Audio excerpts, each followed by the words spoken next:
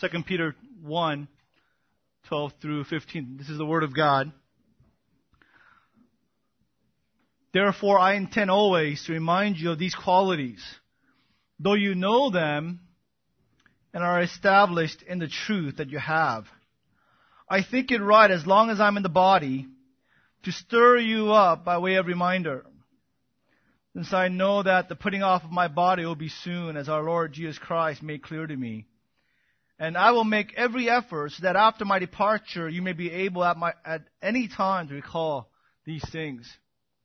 Here we see a key pedagogical principle from Apostle Peter.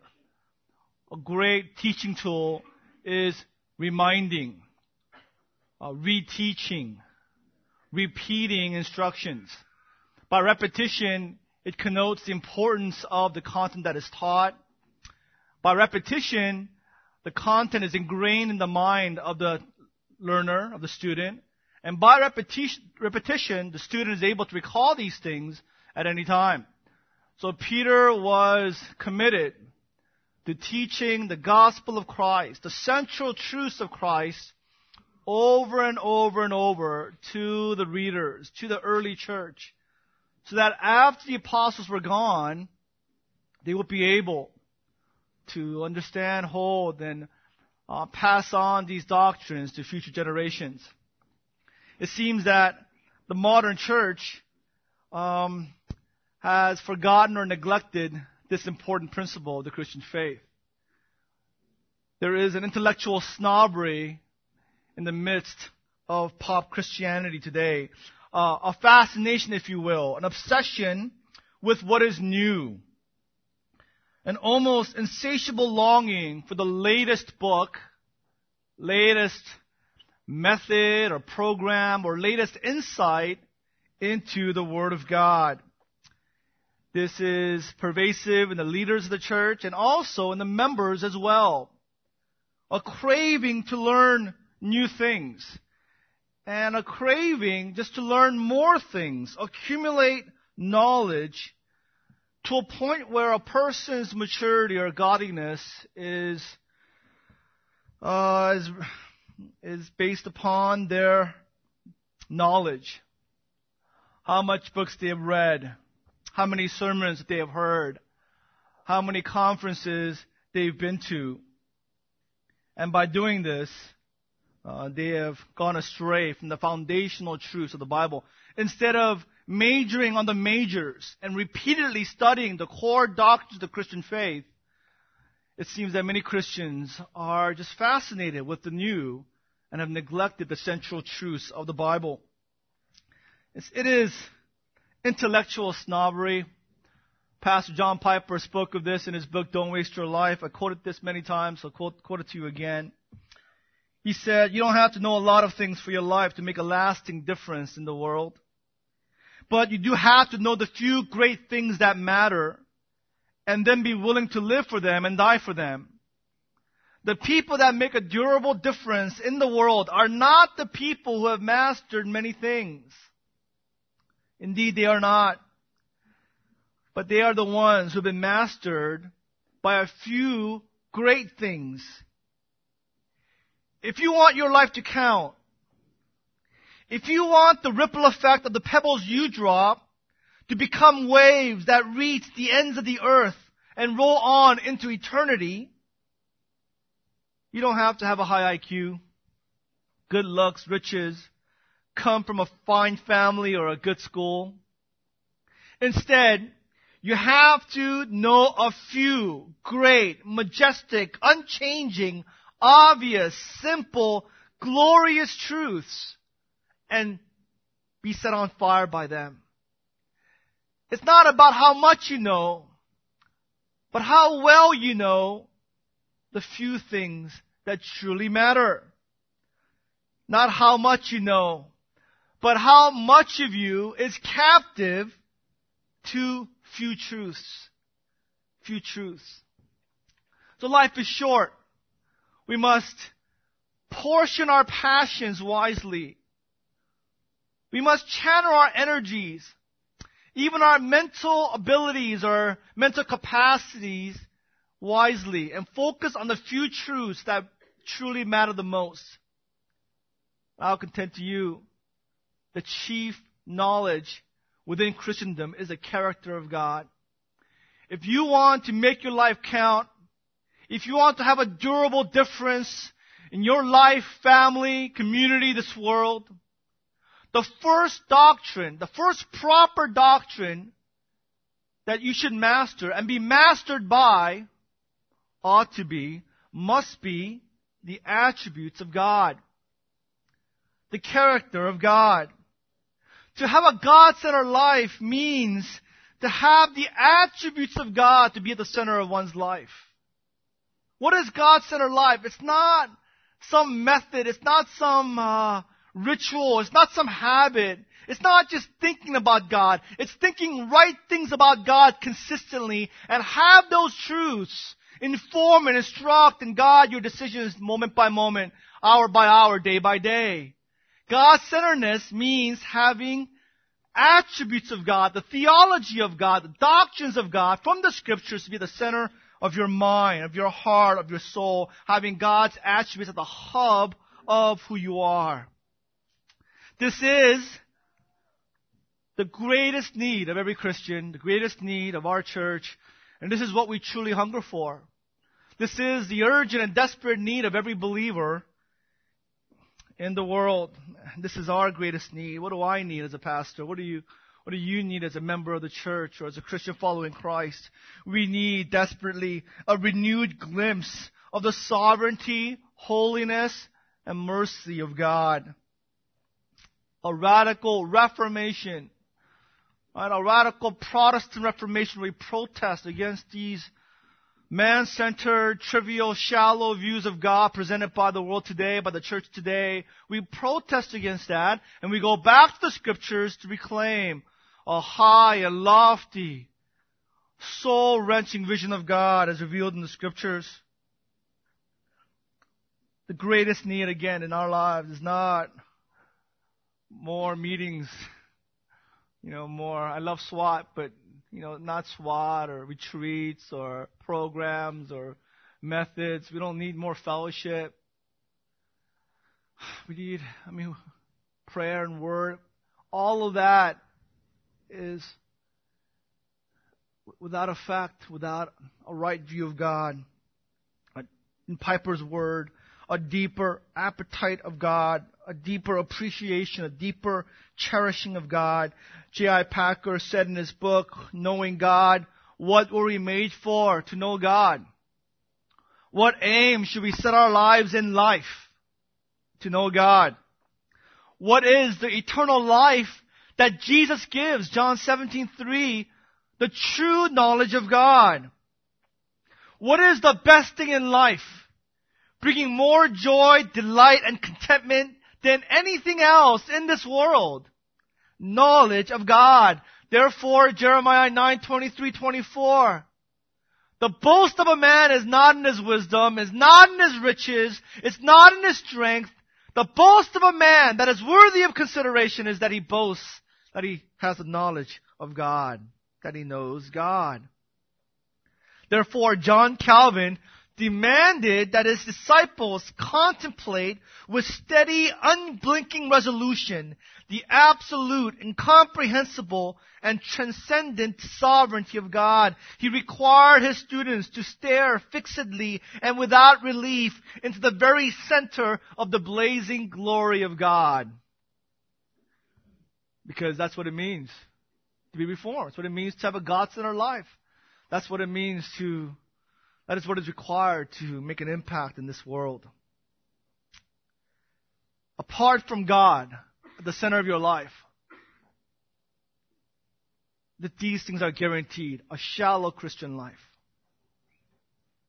If you're struggling with being shallow, being petty, being fleshly, being worldly, this is the core of your problem. This is the reason for your pettiness. Because of your cursory understanding of the doctrine of God, the attributes of God. And if you have a shallow view of God, you have a very short Christian life ahead of you. A very short Christian life. The Christian life is a marathon, Ironman triathlon. Forget about the marathon part. Forget about the bicycle part.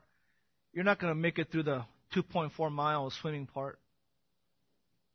Because the only thing that sustains and fuels lasting obedience as a Christian is a true knowledge of God, the character of God. So that's what we want to do this morning as we enter into Thanksgiving and the crazy season of the year, end of November and December. We want to take a long, hard gaze at the beauty of God as revealed to us in Isaiah chapter 6. Isaiah chapter 6. Here, God in His wisdom records for us Isaiah's encounter with the thrice holy God of Israel. Isaiah 6 teaches us that this is not to be replicated by every Christian. This is an experience reserved only for Isaiah. We experience what Isaiah experienced. We come to know what Isaiah came to know by the recorded scriptures, by reading and studying God's Word, not by trying to replicate this experience in our own walk with God, but by studying Isaiah 6.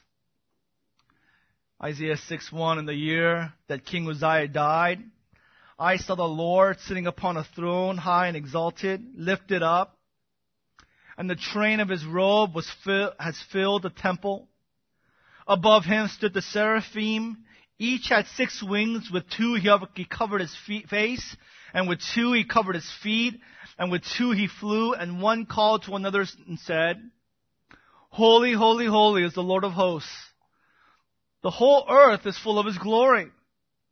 And the foundations of the threshold shook at the voice of Him who called, and the house was filled with smoke. And I said, Woe is me, for I am lost, for I am a man of unclean lips, and I dwell in the midst of a people of unclean lips. For my eyes have seen the King, the Lord of hosts. Then one of the seraphim, the angels, flew to me, having in his hand a burning coal that he had taken with tongs from the altar. And he touched my mouth and said, Behold, this has touched your lips. Your guilt is taken away and your sin atoned for. And I heard the voice of the Lord Adonai saying, Whom shall I send, and who will go for us? Then I said, Here am I, send me.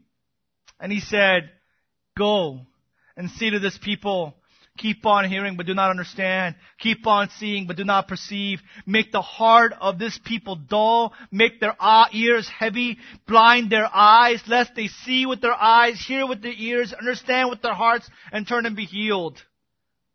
Then I said, How long, O Lord? And He said, Until cities lie waste, without inhabitant, and houses are without people, and the land is a desolate waste. And the Lord removes people far away, and the forsaken places are many in the midst of the land. And though a tenth remain, it will be burned again like a terebinth from an oak, whose stump remains when it is felled. The holy seed is its stump.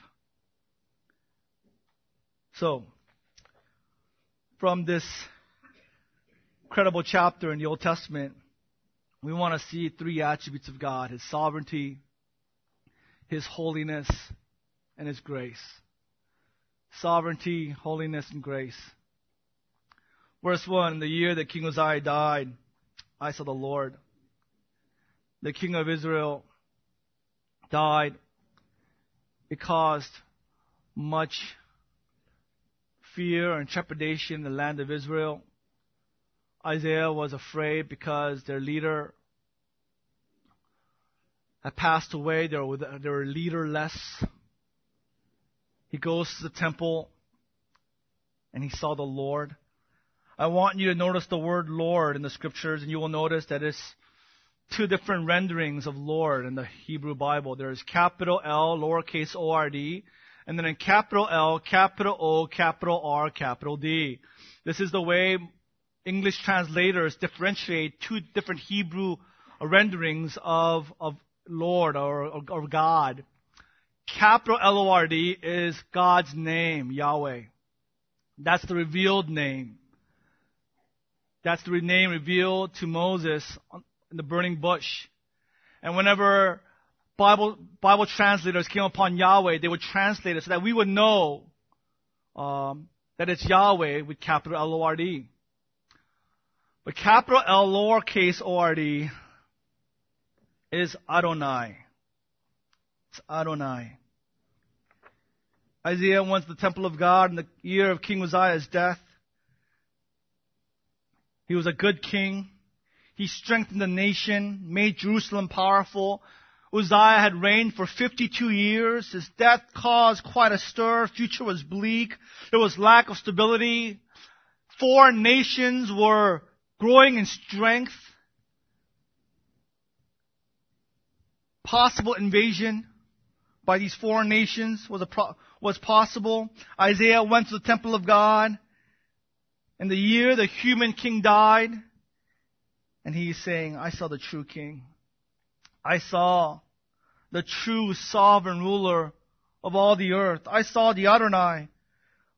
He says in verse 5, I have seen the king.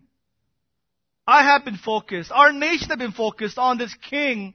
I have seen the King of Kings, the true sovereign ruler, who is the creator of all things, whose dominion knows no end, who is almighty, who is all powerful. He had looked at man, and now he had looked at the king, true king, and Isaiah saw God's sovereignty, and he saw the powerful display of God's glory. He is seated on a throne, a kingly throne, high and exalted, and his train filled the temple.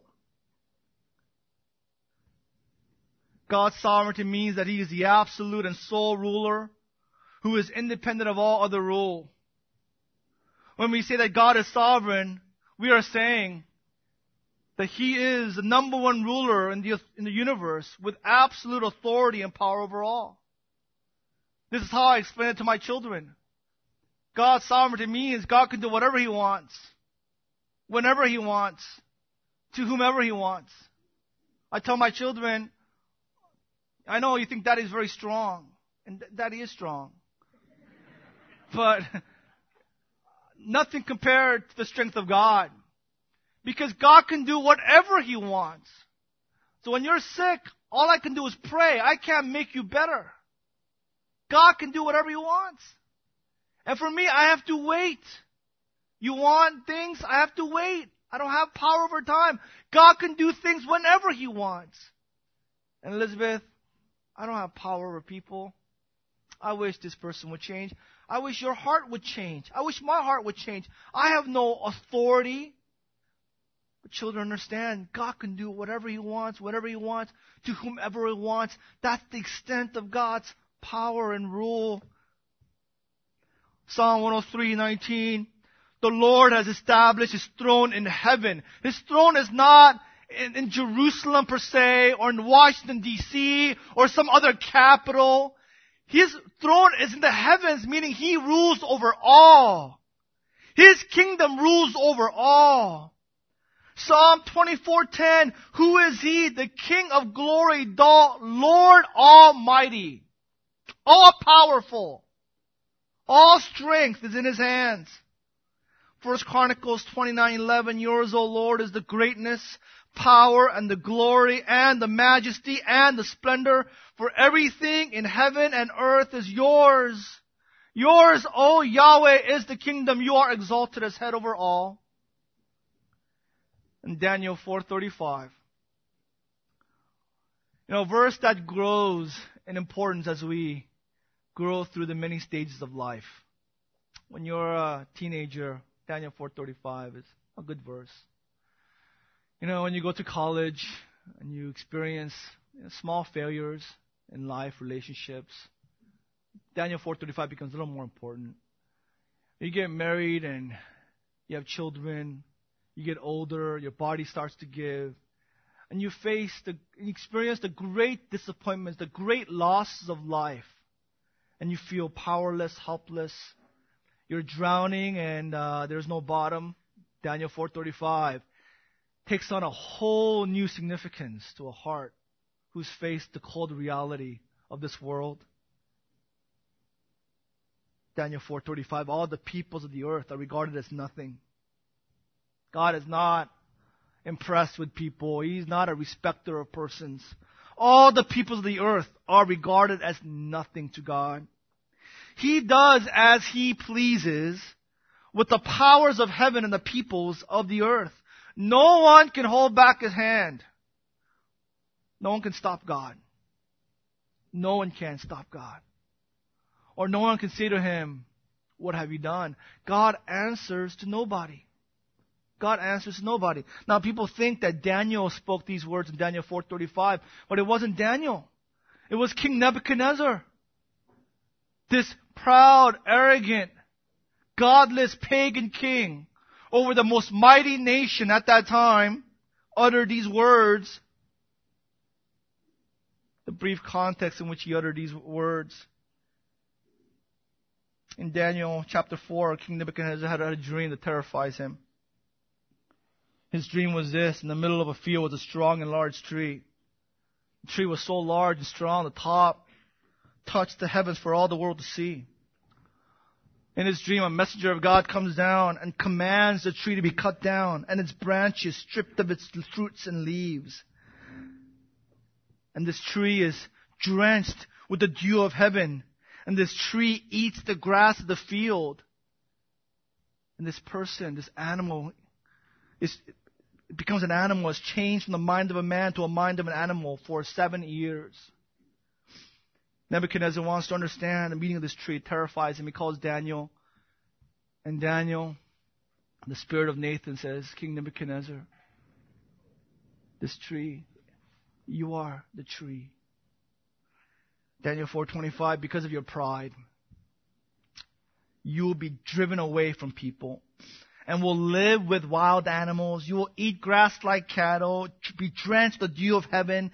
7 years will pass by until you acknowledge that the Most High, Yahweh, is sovereign over the kingdoms of men and gives them to anyone He wishes. This is a prophecy about you, O King. Daniel 4:27, he's a good diplomat, Daniel. Therefore, O King, accept my advice. This is my counsel to you. Renounce your sins. Humble yourself and repent. Suffice to say, the king was unrepentant. 12 months later, Nebuchadnezzar was walking on the roof of the royal palace of Babylon. He said, is not this the great Babylon I have built as my royal residence by my mighty power and for the glory of my majesty? The words were still on his lips when a voice came from heaven. This is what is decreed for you, King Nebuchadnezzar. Your authority has been taken from you. Immediately, what had been said about Nebuchadnezzar was fulfilled. He was driven away from people, ate grass like cattle. His body was drenched with the dew of heaven until his hair grew like the feathers of an eagle and his nails like the claws of a bird. He went insane because of his pride.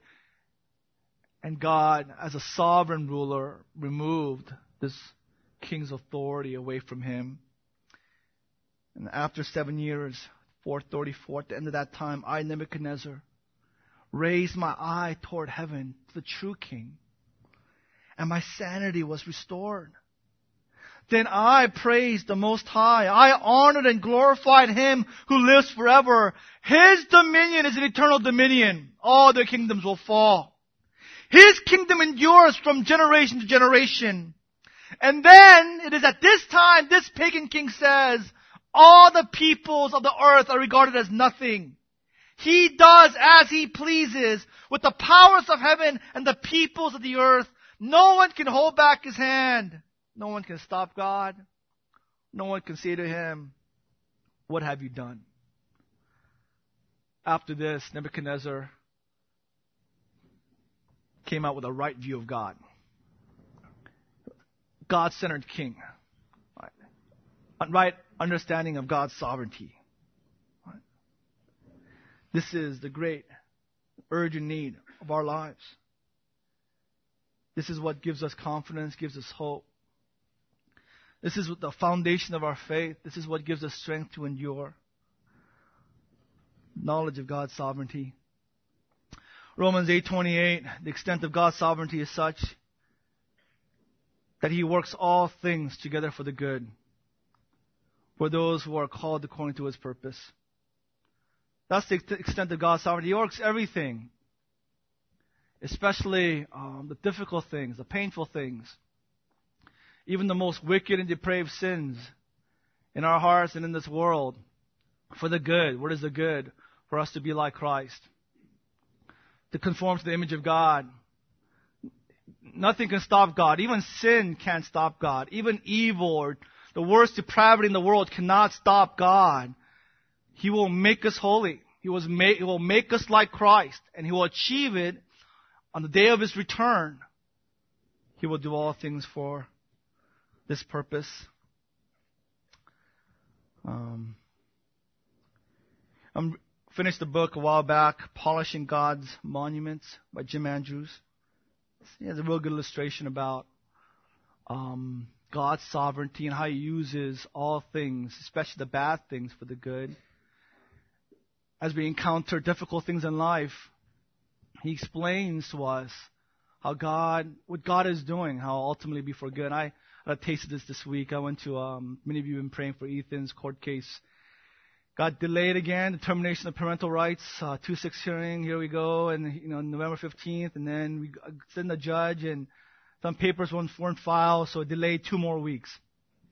Well, you go to this family court in Monterey Park in California, and it's like the most depressing place because you have all these kids running around, and they look happy, they sound happy. The adults, like lawyers and court-appointed, helpers, they all act nicely to kids. They hand out teddy bears and candy and crayons, and it looks like Disneyland, but adults, we know what's going on. These are kids who are neglected, abused, who are foster care, who have custody battles, and all sorts of dramas going on.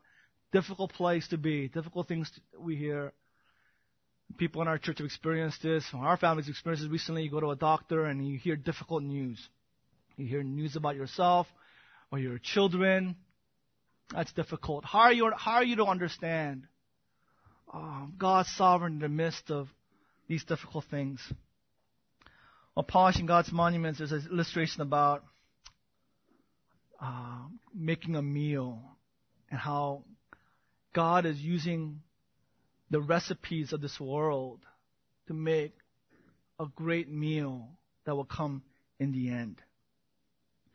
We taste each ingredient separately, but in the end, the final product will be sweet, will be delicious, will be satisfying. Thought about this, and as a Korean person, I guess, there are things that we eat that I'm very proud of, that I want to share with people. If you've never had Korean barbecue, my heart goes out to you, brother. You haven't really lived until you had Korean barbecue. And there are meals in the Korean, culture that I'm kind of embarrassed about. One of them is oxtail soup, right? Delicious, but it's embarrassing. That our ancestors would look at an ox and go, that tail, I bet you it'll be really good. We cut it up, boil it for a few hours, add some ingredients, man, it's going to be delicious. Now, who is this Korean guy or lady that thought this up? But it's very delicious. It is. Trust me. So imagine you're having this oxtail soup, but you eat it differently. You eat it one ingredient at a time.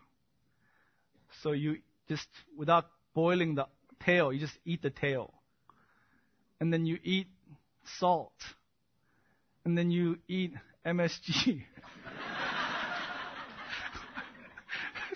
Gary and I were having lunch this week, went to a restaurant, sundubu restaurant, and then we ordered our sundubu, and the waiter's like, do you want with MSG or without MSG?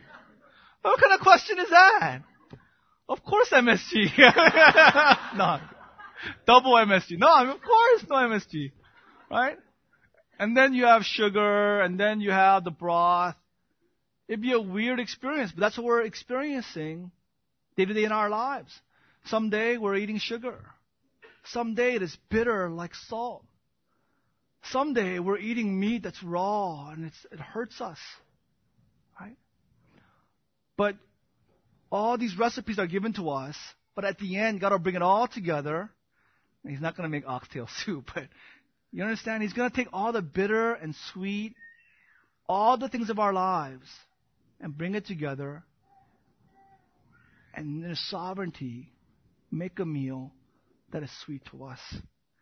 That's the extent of God's sovereignty. At the end, at the day of Christ, everything will make sense. We'll understand. We'll understand how God used joyful things in life and the painful things and the difficult things and the hard things and sins of our loved ones, even our own sins. How He used all of that in His sovereignty together for the good. And at the end, we'll dine with Christ and rejoice because we would say this meal is perfect. I'm glad I had this salt. I'm glad I had this bitterness in my life because that bitterness made this meal perfect. Right? Isaiah saw God's sovereignty, how God's in control. Second, he saw God's holiness. Verse 2. Above Him were seraphs, angels, fiery ones, each with 6 wings. With 2 wings they covered their faces. With 2 they covered their feet. And with 2 they were flying. Here they were, these glorious creatures, surrounding God's throne to serve and worship Him. With 2 they flew. With 2 they covered their feet, signifying humility. But with 2 they covered their faces. Now why did they do that? Just to summarize for you, Exodus 33, Moses, the most humble servant of God, the most humble prophet of God, faithful to God's word, asked for one thing. He never asked for anything. He just wanted one thing. Let me see your face. I want to see your glory. And God said, you can't see my face. Because no man, because of their sins, no man can see God and live. What I will do, though, is I will put you in a cleft of a rock, and I will pass by. And as I pass by, I will cover your face. But after I pass by, I will remove my hand from your face, and you will see the diminishing, fading glory of my presence. And that will be enough for you. And Moses came down from the mountain. The Bible says his face was radiating. His face was glowing with just a passing glimpse of God's glory. How much more? His full radiance shining from His face. Even these glorious fiery angels who are without sin could not expose themselves to God's glory. They could not look at God's face. They could not look directly at God's holiness. They had to cover their faces, and they were declaring why they had to cover their faces. Verse 3, Holy, holy, holy is the Lord Almighty. The whole earth is full of His glory. It's a cry. It's a declaration. It's an anthem that Yahweh is a thrice holy God. They repeat this for the purpose of emphasis, placing great emphasis that God above all is a holy God, that He is morally perfect, supremely beautiful, unequaled in righteousness, and lives in unapproachable light. That there is no sin, blemish, or defect in God. This is the only attribute of God so emphasized in the Bible. Repeated 3 times here in Isaiah 6, Revelation 4. God is never spoken of as being love, love, love, or kind, kind, kind, or nice, nice, nice. But twice, God is holy, holy, holy. Therefore, everything that God does, everything that emanates from God is holy. That's why His Spirit is holy. That's why the Bible is a holy Bible. His words are holy. That's why His presence is holy. That's why His justice is holy. His love is holy. This is the core, essential attribute of God. He is separate from all creation. There is none like Him. 1 Samuel 2:2, there is none holy like the Lord. There is none beside thee. We're experiencing a completely foreign entity in God. We can't compare Him to anything in this world.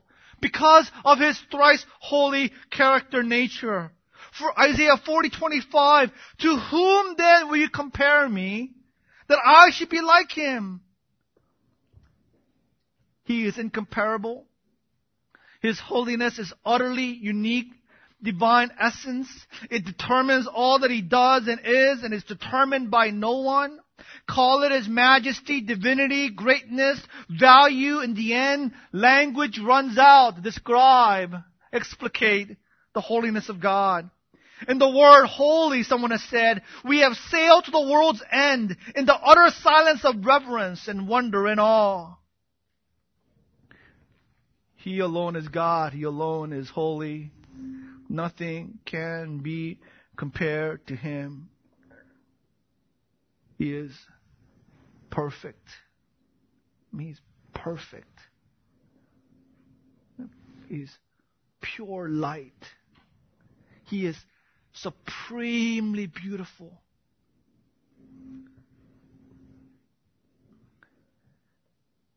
At the sound of their voices, the doorposts and the threshold shook, and the temple was filled with smoke. There was an earthquake. This huge temple made with marble stone was being moved, and it was being filled with smoke. And Isaiah is an Old Testament student, student of the Old Testament. He's a prophet, Old Testament prophet. He understood what smoke meant in the Old Testament. Smoke often accompanied God in the Old Testament. Exodus 19:18.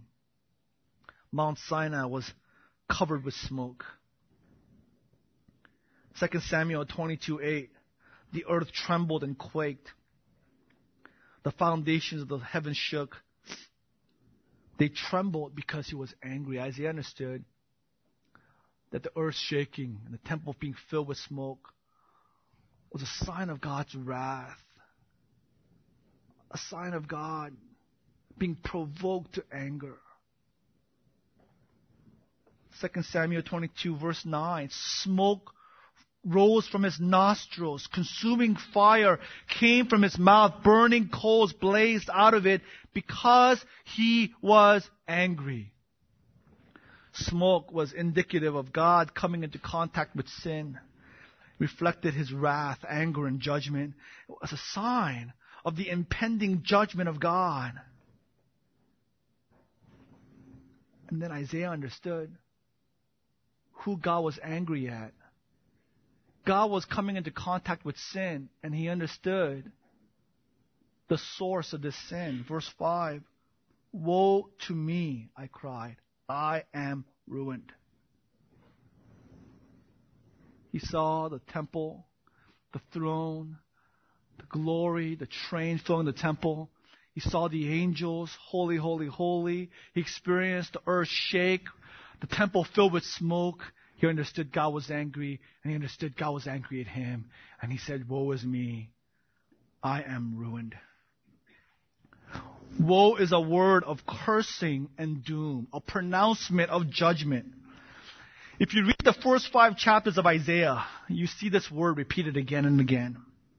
In the first 5 chapters of Isaiah, he denounced the people of his nation and pronounced judgment upon them by saying, "Woe, woe to you, woe to you, woe to you." Isaiah said, "Woe to you because you parade your sin like Sodom. You do not hide your sins. You're not ashamed of your sins. Woe to you. God condemns you. God curses you. God is angry at you. Woe to the wicked. Disaster is upon them. Woe to you who are greedy, who add house to house. Woe to you who rise up early to drink, to get drunk, and stay up late to get drunk. Woe to you, those who draw sin along with cords of deceit, wickedness as with cart ropes. Woe to you who call evil good and good evil. Woe to those who are wise in their own eyes, clever in their own sight. Woe to those who are heroes at drinking wine, champions at mixing drinks. He understands this term of condemnation, and after seeing the holiness of God, he cried out, "Woe is me, I am cursed, I am damned, I am ruined, literally undone, I am coming apart, I can't exist after this, I am done, I am destroyed, because as a sinner, I stand before a thrice holy God, and He's angry at me, and I can't exist after this. And then He names the sin. He specifies. He understands confession. He specifies what his sin is. I am a man of unclean lips, and I live among a people of unclean lips. And my eyes have seen the King, Yahweh Almighty. Now he's saying I have a dirty mouth. But biblically, we understand Matthew 12, out of the overflow of the heart, the mouth speaks. So tongue is just a muscle. It has no mind. It has no control. It has no wisdom. A tongue is just a byproduct of the heart. So if your tongue is full of complaining, that means there's complaint in your heart. If your tongue is spewing hatred, that means there's hatred in your heart. The tongue has no mind of its own. The tongue is just a fruit of the heart. If you say good things are in your heart. My lips are unclean. My tongue is unclean. I have a dirty heart. He goes to the core of who he is. I'm a sinner to the core. My heart is filthy, full of sin. At the core of my being, I am a sinner, and I have seen the holy God. Therefore, I am judged. I am condemned. I am destroyed. We see an important truth here in the account of Isaiah on the depravity of man. That even the prophet Isaiah, who was called of God, knew himself and knew that he was a sinner. And on his own account, he deserved only one thing. He deserved hell because of his sins. Pastor Joseph Aline said this. I use it all the time in my evangelism. There is nothing in man that turns God's heart, but there's enough in man that turns God's stomach. So when God sees us, He doesn't see us like we see our children. Oh, so beautiful, so cute, so precious. Our hearts are warmed. And when God sees us, there's nothing in us that turns His heart, warms His heart. But there's enough in us, it turns His stomach. He wants to vomit when He sees our sins. Because He sees what we don't see in each other. He sees us as we are, and He wants to vomit. Sproul has said this is the first time Isaiah really understood who God was. And the first time Isaiah understood who he was. Right? So Isaiah, like, you guys are, woe to you, woe to you. He's so selfish, so greedy, so lustful for sin. God judges you. God is angry at you. God condemns you. And then he sees God, His holiness, and then he says, woe is me. I am judged. I am cursed because I am a sinner. So when we compare ourselves with others, we're fine. When we see ourselves in light of God's holiness, then we see how sinful we are. People say this again and again, at our church. They come to our church and they ask me, why are you trying to hurt me? Why are you trying to break me down? Right?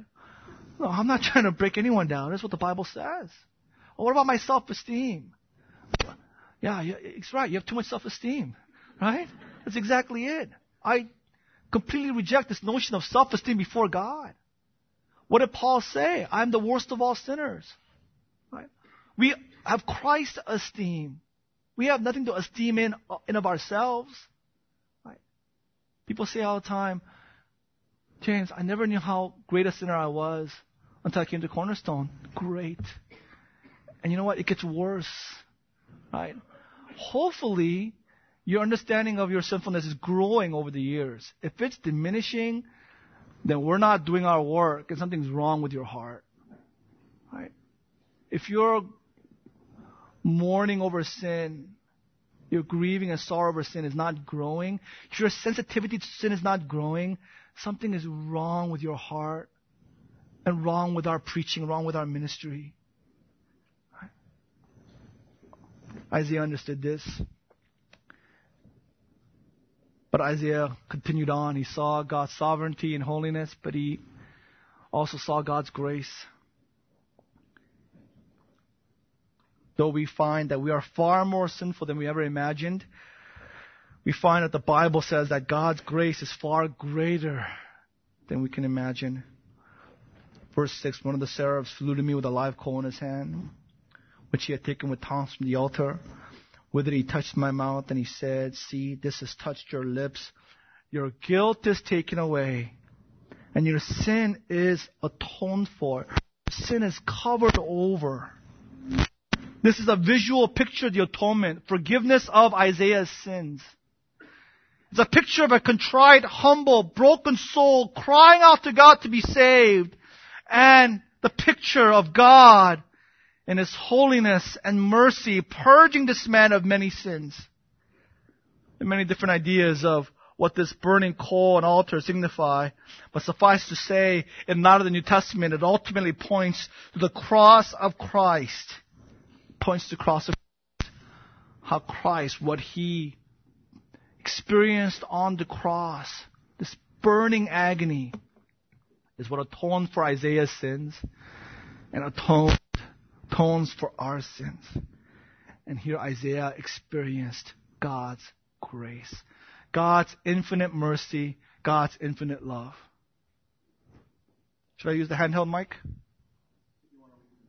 I'm going to go on this 8-step program to work on my speech, work on my practice, my habits, and be a better person. He does nothing of that sort. All he has done is recognize, acknowledge God's sovereignty, God's holiness, and confess his sin. The core sin. Confesses it to God. And God initiates salvation. God hears his humble soul cry out to God, and He gives mercy and grace to those who are proud, to those who are arrogant. They want to stand on their own righteousness, and they want to work for salvation. They discount God's grace and mercy. They want to merit God's favor. God has only one response. It's anger, wrath, and judgment. But to a contrite and humble soul, God's response is one of infinite mercy. And then the Lord employs him. Verse 8. Heard the voice of the Lord saying, "Whom shall I send? Who will go for us?" Whom shall I send? The hardest job in the world. What is the hardest job? To proclaim God's word to a people who think that they are righteous. To proclaim God's word to a people who think that they are pleasing God.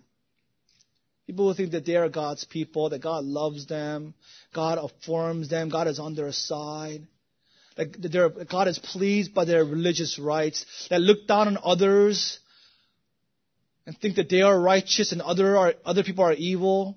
This is the impossible job. Whom shall I send? After seeing God's glory, experiencing God's grace, Isaiah said, "Here am I. Send me." Right? Serving you will be the greatest privilege of my life. Overflowing with praise and thanksgiving, he considers preaching God's word as his highest joy and reward. And he said, okay, go and tell this people, be ever hearing, but never understanding. Go and tell them, you will hear my message, but you'll never understand. You will see, but you'll never perceive. In fact, more you preach, the same heat that melts butter hardens clay, your message will harden people's hearts. Isaiah, tell them that they will never be saved. Tell them that God has judged them already. Tell them they will never repent. Because if they could see, they would be saved. If they could hear, they will repent. If their hearts could understand, they would turn away from their sins, but they will not.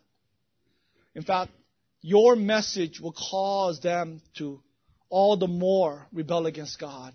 So Isaiah's response is, how long do I do this for? Until the cities are destroyed. Unless God, using the instrument of these foreign nations, Babylon, comes in and destroys the nation of Judah, your ministry will not be over. What a difficult assignment. And yet Isaiah was faithful. His vision of God sustained him to the end. According to Jewish tradition, Isaiah met his death by being sawn in half during the reign of the evil King Manasseh of Judah. Isaiah didn't quit, didn't waver. He was faithful to the end because his obedience was fueled by the knowledge of God's sovereignty, knowledge of God's holiness, and his personal experience of God's grace. 3 closing thoughts. Are you tasting the ingredients without tasting the final meal? Are you just living day to day and you're not in the Word?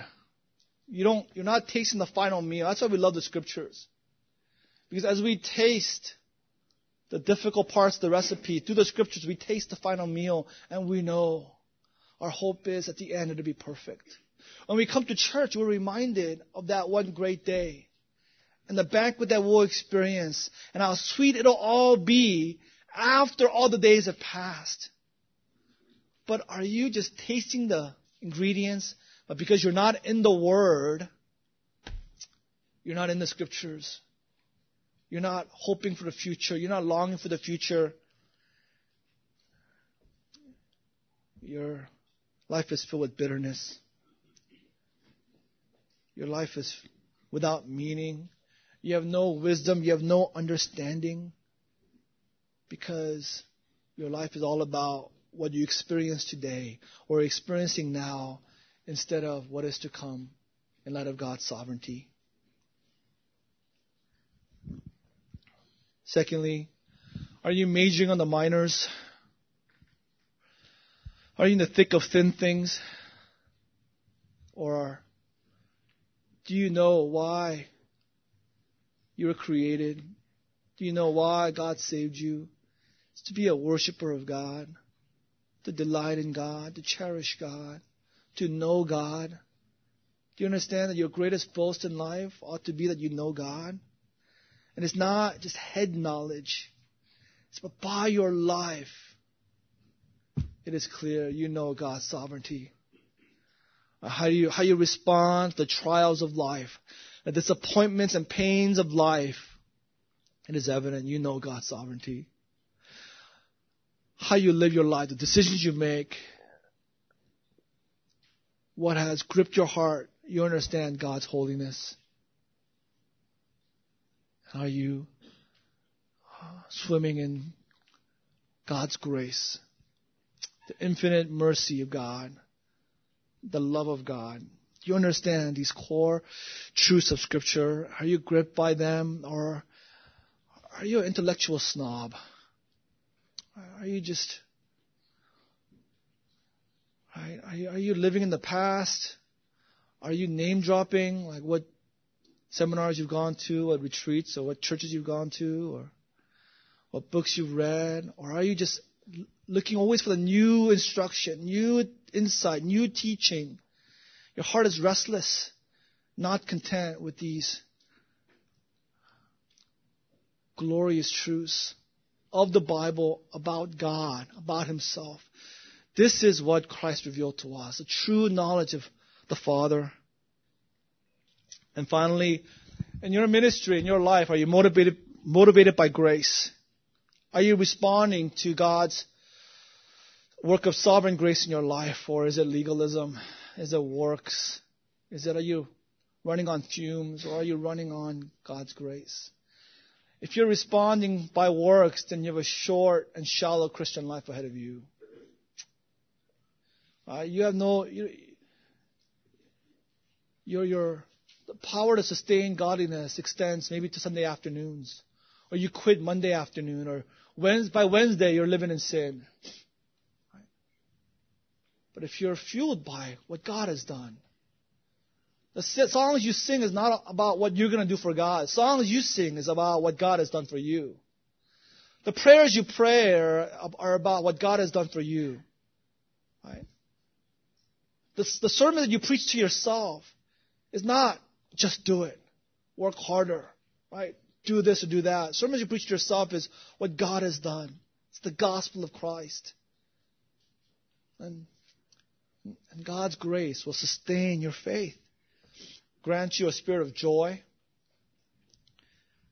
contentment, peace that passeth understanding, and a spirit of endurance. You know how to persevere, because your Christian life, my Christian life, is not our work, but it's God's work. What He started, He will finish. Father, we give you thanks and praise for Isaiah 6. We thank you that you don't treat us as slaves. You don't treat us as strangers, but you've treated us as your children, sons and daughters. For you have revealed to us what is most precious to you, knowledge of yourself. You have given to us what is most valuable, what is most important, knowledge of who you are. You have kept it in the inner Trinitarian Council for years, for ages. But now you have revealed it to your people. So, Lord, may the knowledge of you be our treasure, be our most valuable things that are in this world, be what we long for, and be our heart's cry. May these things be the core values that we pursue after all our days. God, we humbly pray that the roots of the gospel will dig deep into our hearts and will bear fruit in every area of life, all to your glory. In Jesus' name we pray.